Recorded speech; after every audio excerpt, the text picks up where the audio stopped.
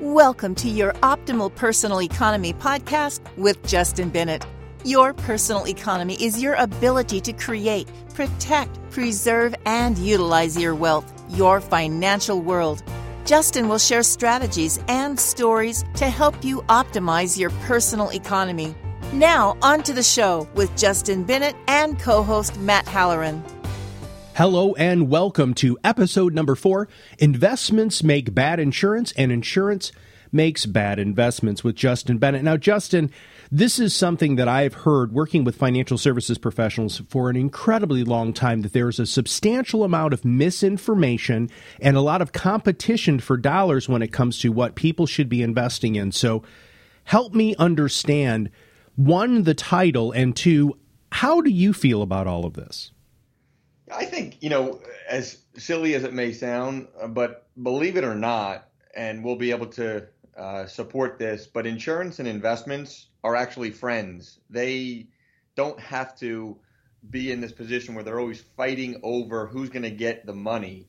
And so they actually play pretty nicely in the sandbox together when, you take a step back and you really understand how the two can work together in an overall optimal personal economy. So, I think that there's just been this ongoing conversation. When I say ongoing, I'm saying, maybe even 100+ years that people feel as though they should, put money at risk, most or all of their money at risk into some sort of investment and secure some sort of term life insurance, which by contract design will terminate typically when they get to their end game, which is roughly when they're looking to transfer into a wealth distribution phase from a wealth creation phase. So I think there's been that ongoing conversation, which is so fundamentally flawed in many cases that, you really need to ask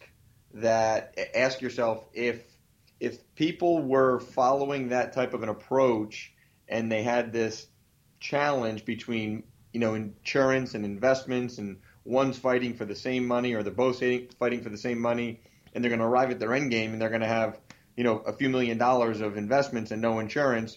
How is that going to set them up for the next 30 years of their life? I think that it becomes a really, really challenging conversation and topic, but I think we're up for it. We want to continue to educate people, and so we'll continue to take a deep dive here, Matt, into how insurance and investments are actually friends. And I know that you had some questions for me around this, so I do. Yeah. And Justin, that's the kicker, right? Is we do need to have a conversation about this. And not only do we want to have this conversation, you and I together today on this podcast, but having this conversation with a professional who truly understands that when they are strategically designed, investments and insurance really do work together. So let's talk about that.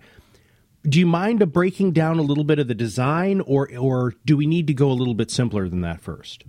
No, we'll dive in. I mean, you so commonly hear that insurance makes a bad investment.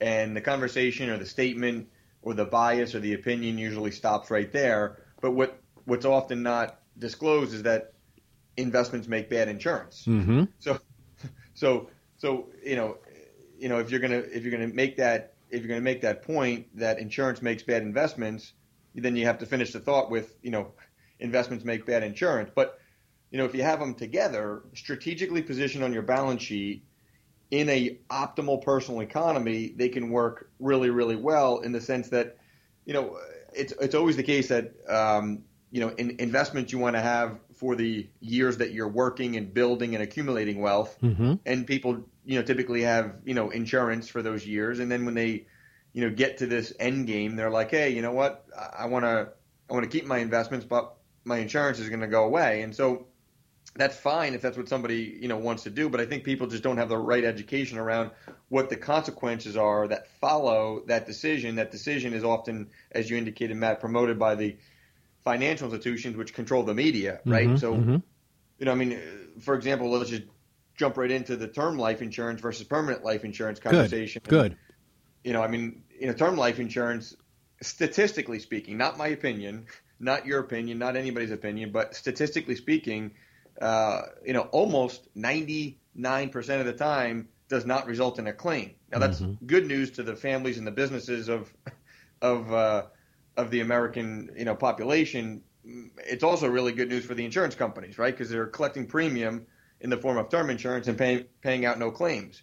So to me, it would seem like it's a pretty big moneymaker for the insurance companies. Where if you have whole life insurance, permanent insurance that doesn't ever go away, it's going to be insurance that's in place when you go to expire. And so therefore your families or the businesses will always win out on the permanent insurance side.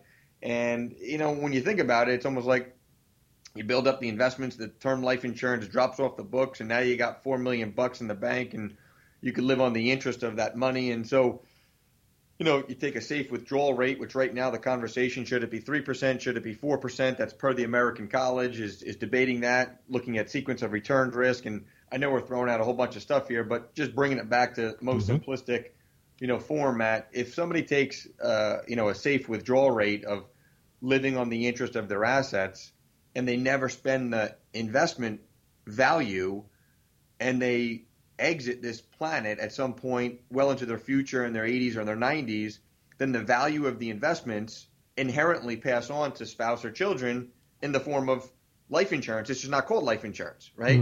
It's a legacy. Please define a little bit more clearly the difference between term life insurance and whole life insurance, permanent life insurance, because the actual definitions, I think, could make people open their eyes to understand what each of these products do and how they can actually benefit the purchaser. Good point. So we typically are very clear in kind of bifurcating term insurance and permanent insurance. So on the term insurance side, it's very, very commonly designed where you'll have it in force for 10 years, 20 years, or 30 years. And after that period of time, by contract design, the life insurance goes away. So if somebody secures several $1 million of life insurance in the form of term insurance for whatever period of time, 10, 20, or 30 years, it will protect that family or that business for that period of time. It will also terminate. It will fall off the books. It will go away after that period of time. And whatever dollars were laid out to secure that term insurance will also never be recaptured or recouped into the future. Right. So it's very much like renting a home in that, you're going to have a very specific need, but ultimately you're not going to have, an offshoot of that by way of building wealth and building equity and then ultimately having it to be able to use, in conjunction with your investment. So that's term life insurance, Matt. Permanent insurance, does come in, I would like to say, 4 different flavors. Okay. The one that's been around for the longest, it's north of 200 years, is called whole life insurance. Then what happened in the late 70s, early 80s, when interest rates were super high, the life insurance companies were getting really smart, and they said, hey, we can engineer and manufacture an interest rate sensitive permanent life insurance chassis called universal life insurance. And because interest rates are so high, you look at an illustration and you look at it over the next 20, 30 years, and you're going to see all this projected money, and you can secure protection for a very little outlay, but it'll still be permanent and everything will be great. And then, what's happened obviously since then is interest rates have come down. So boom, you got the first black eye to the life insurance business. And then, insurance companies were starting to get savvy and said, well, we need to try to save face a little bit. So what we'll do is we'll then introduce this thing called variable universal life insurance, which is tied to the stock market. So the stock market's booming. So even though we're in a low interest rate environment, people could have permanent life insurance that's tied to the stock market. So what ends up happening is, the stock market suffered a few corrections, specifically the .com and then the financial crisis. So what ended up happening, you had low interest rates, you had, 2 big market corrections. And so what was initially looked at from a projection standpoint, didn't see the results. And so now, there's the second black eye to the life insurance business. And then you said, okay, now what should we do? Life insurance companies got together, so to speak, and they said, okay, what can we do to try to save face here? So they've since introduced what's referred to as indexed universal life insurance, which is another flavor of permanent insurance, although it's a very, very complex chassis. There's many, many moving parts. It requires a tremendous amount of attention ongoing. And, frankly, I think that not enough time has gone by since the inception or the introduction of index universal life insurance for the marketplace to really understand and feel what could come with, a long-term horizon forward looking. So, permanent insurance, just to recap, you have whole life, you have universal life, you have variable life, and then you have indexed universal life. And, so we try to educate clients up front around those 4 different flavors. And then, they can determine how much risk they want to assume and how much risk they want to transfer to the insurance company. Because that's really what the conversation comes down to, right, Matt? It's how much risk do you want to assume and how much do you want to transfer? And a lot of times, people like to take on risk in their investments and not take on risk in their insurance. You're transferring risk to the insurance company. Are you transferring risk to the stock market? So yes, I mean the investments, right? So coming back to this podcast episode, which is investments and insurance, investments typically would inherit some sort of volatility. So you can go up in value, you could go down in value. But ultimately, investments are just that. They're longer term viewed, they're growth oriented, they're not going to be the only thing on your balance sheet in your economy, because if that was the case, then I think what you'll find is the results that will come with that are going to not be in line with what you wanted. But yes, whether it be a mutual fund, a stock, an ETF, some levels of bond, you're going to have some sort of inherent risk. And so risk, though, is an okay thing when it's taken into consideration in the context of an overall personal economy, as opposed to just saying, hey, I want to have these blinders on and I want to take all my old money and 100% of my new money going forward, and I want to just drive it into the stock market and find out one day that I suffer a big correction, and that correction might be a year or two before I get to retirement or pay for my kids' college or go to pay off my house or whatever the big life event may be. One of the other pieces that I've heard is that insurance is, especially permanent insurance, is very expensive. How do you address that? Let's start that conversation by defining the word cost, right? So cost is earmarking $1 today and then never being able to use that dollar in the future for another purpose. Fair? So, what we try to do is make sure that we help clients understand what cost is defined as and what that means, and allow for them to see that that's different than outlay. An outlay would be if I earmark $1 today for a certain purpose today, and in the future, I'm going to be able to use that same dollar, maybe with some interest, depending upon how it's positioned and what type of life insurance and or investment. Does it really then become a costly proposition, or does it become more of a strategic kind of a approach to personal economy and planning and money? So we try to say, hey, there's a cost and then there's an outlay, right? An outlay is using money today for a certain purpose to then be able to use it again in the future for another purpose. So that's where I, try to make it really, really clear that there's, although people are building wealth with families and businesses and they're trying to get to some future point and they make decisions around insurance and investments and they deploy new dollars into insurance and investments, at some point in the future, that money, whether it be in the form of investments and or insurance, it can be repurposed. Okay. Meaning, if you have growth investments over a period of time that you're working and accumulating wealth, you're doing just that. You're trying to grow them, you're trying to accumulate them, you're trying to have them go up in time.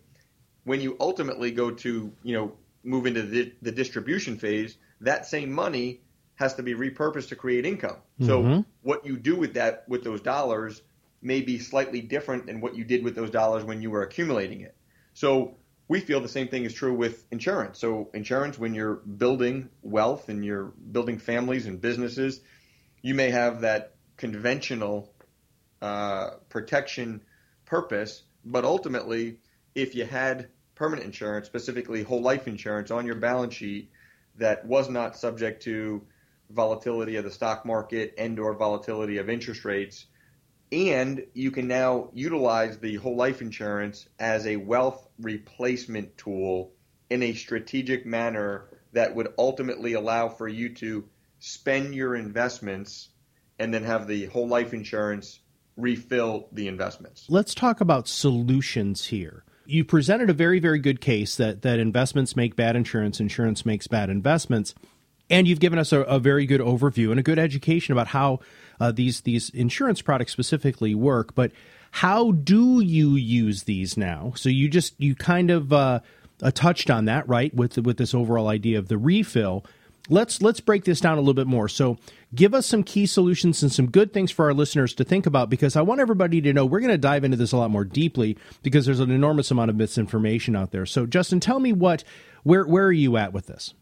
Yeah, I think Matt, it starts with there has to be some grounded root knowledge that's based on facts that would give the client, the general public, clarity to be able to make proper money decisions that will produce results that are in line with their objectives. So they have to have proper grounded root knowledge. They got to get rid of this opinion, this media hype, misinformation, all this marketing rubbish. They got to get rid of that. They got to get through that, right? So they got to get right down to the grounded root knowledge of, how these various money decisions work independently, but then more critically, how they work together. They have to secure what we call replacement value in the form of life insurance. And, initially it might be a combination of convertible term insurance with some whole life. Mm-hmm. And over the course of time, they'll be able to convert the term insurance to whole life so that they ultimately have all whole life and no term insurance. Mm-hmm. They need to make sure that they're using a professional. They're not doing it on their own, but they're using a professional who can really help them determine appropriate growth investments while they're in this wealth creation phase. They need to make sure that that person is somebody that they can work closely with, they can trust, they can understand that they always have the client's best interest in mind no matter what. And again, that too comes from a grounded root knowledge and an educational perspective of helping people learn how investments work. Mm-hmm. And then we have this, what we call 1-to-1 ratio. $1 in the form of an investment equal to $1 in the form of a whole life insurance benefit. We can, constantly check in during the wealth creation phase to see if we're moving in that direction or not. Because if we're not, we might need to make some adjustments and make some changes along the way. But, we also want to make sure that when we arrive at the end game and there is that close to or exactly that 1-to-1 ratio that we're striving for, a big solution is to be able to take 100% of the investment bucket, right? Mm-hmm. Whether it be 401ks, IRAs, non-retirement money, real estate, or any investment that somebody may have. And we want to be able to allow for them to spend and enjoy 100% of the value of that investment bucket, mm-hmm. not just the interest on that investment bucket. So a big solution is being able to help clients, being able to help people spend down their investments, principal and interest, knowing that they have a whole life insurance policy that sits right behind it that's going to just ultimately refill that money and do it, to your point, in a very, very tax efficient manner. And that's going to be a very, very important solution. So I think, that's the whole life insurance becoming the asset insurance, right, in the distribution phase, and not really behaving like life insurance. It's just protecting the money that you can spend and enjoy, which is your investment money. Justin, thank you for your time today. My pleasure. And this was episode 4, Investments Make Bad Insurance and Insurance Make Bad Investments. Registered representative of Park Avenue Securities, LLC. 1150 Raritan Road, Cranford, New Jersey, 07016. Securities, products, and services offered through PAS, a registered broker-dealer. Financial representative, the Guardian Life Insurance Company of America, New York, New York. PAS is an indirect, wholly owned subsidiary of Guardian. Bennett Financial Group, LLC is not affiliated with Guardian. PAS is a member of FINRA and SIPA. This podcast is for informational purposes only. Guests are not affiliated with or endorsed by PAS, Guardian, or Bennett Financial, and opinions stated are their own.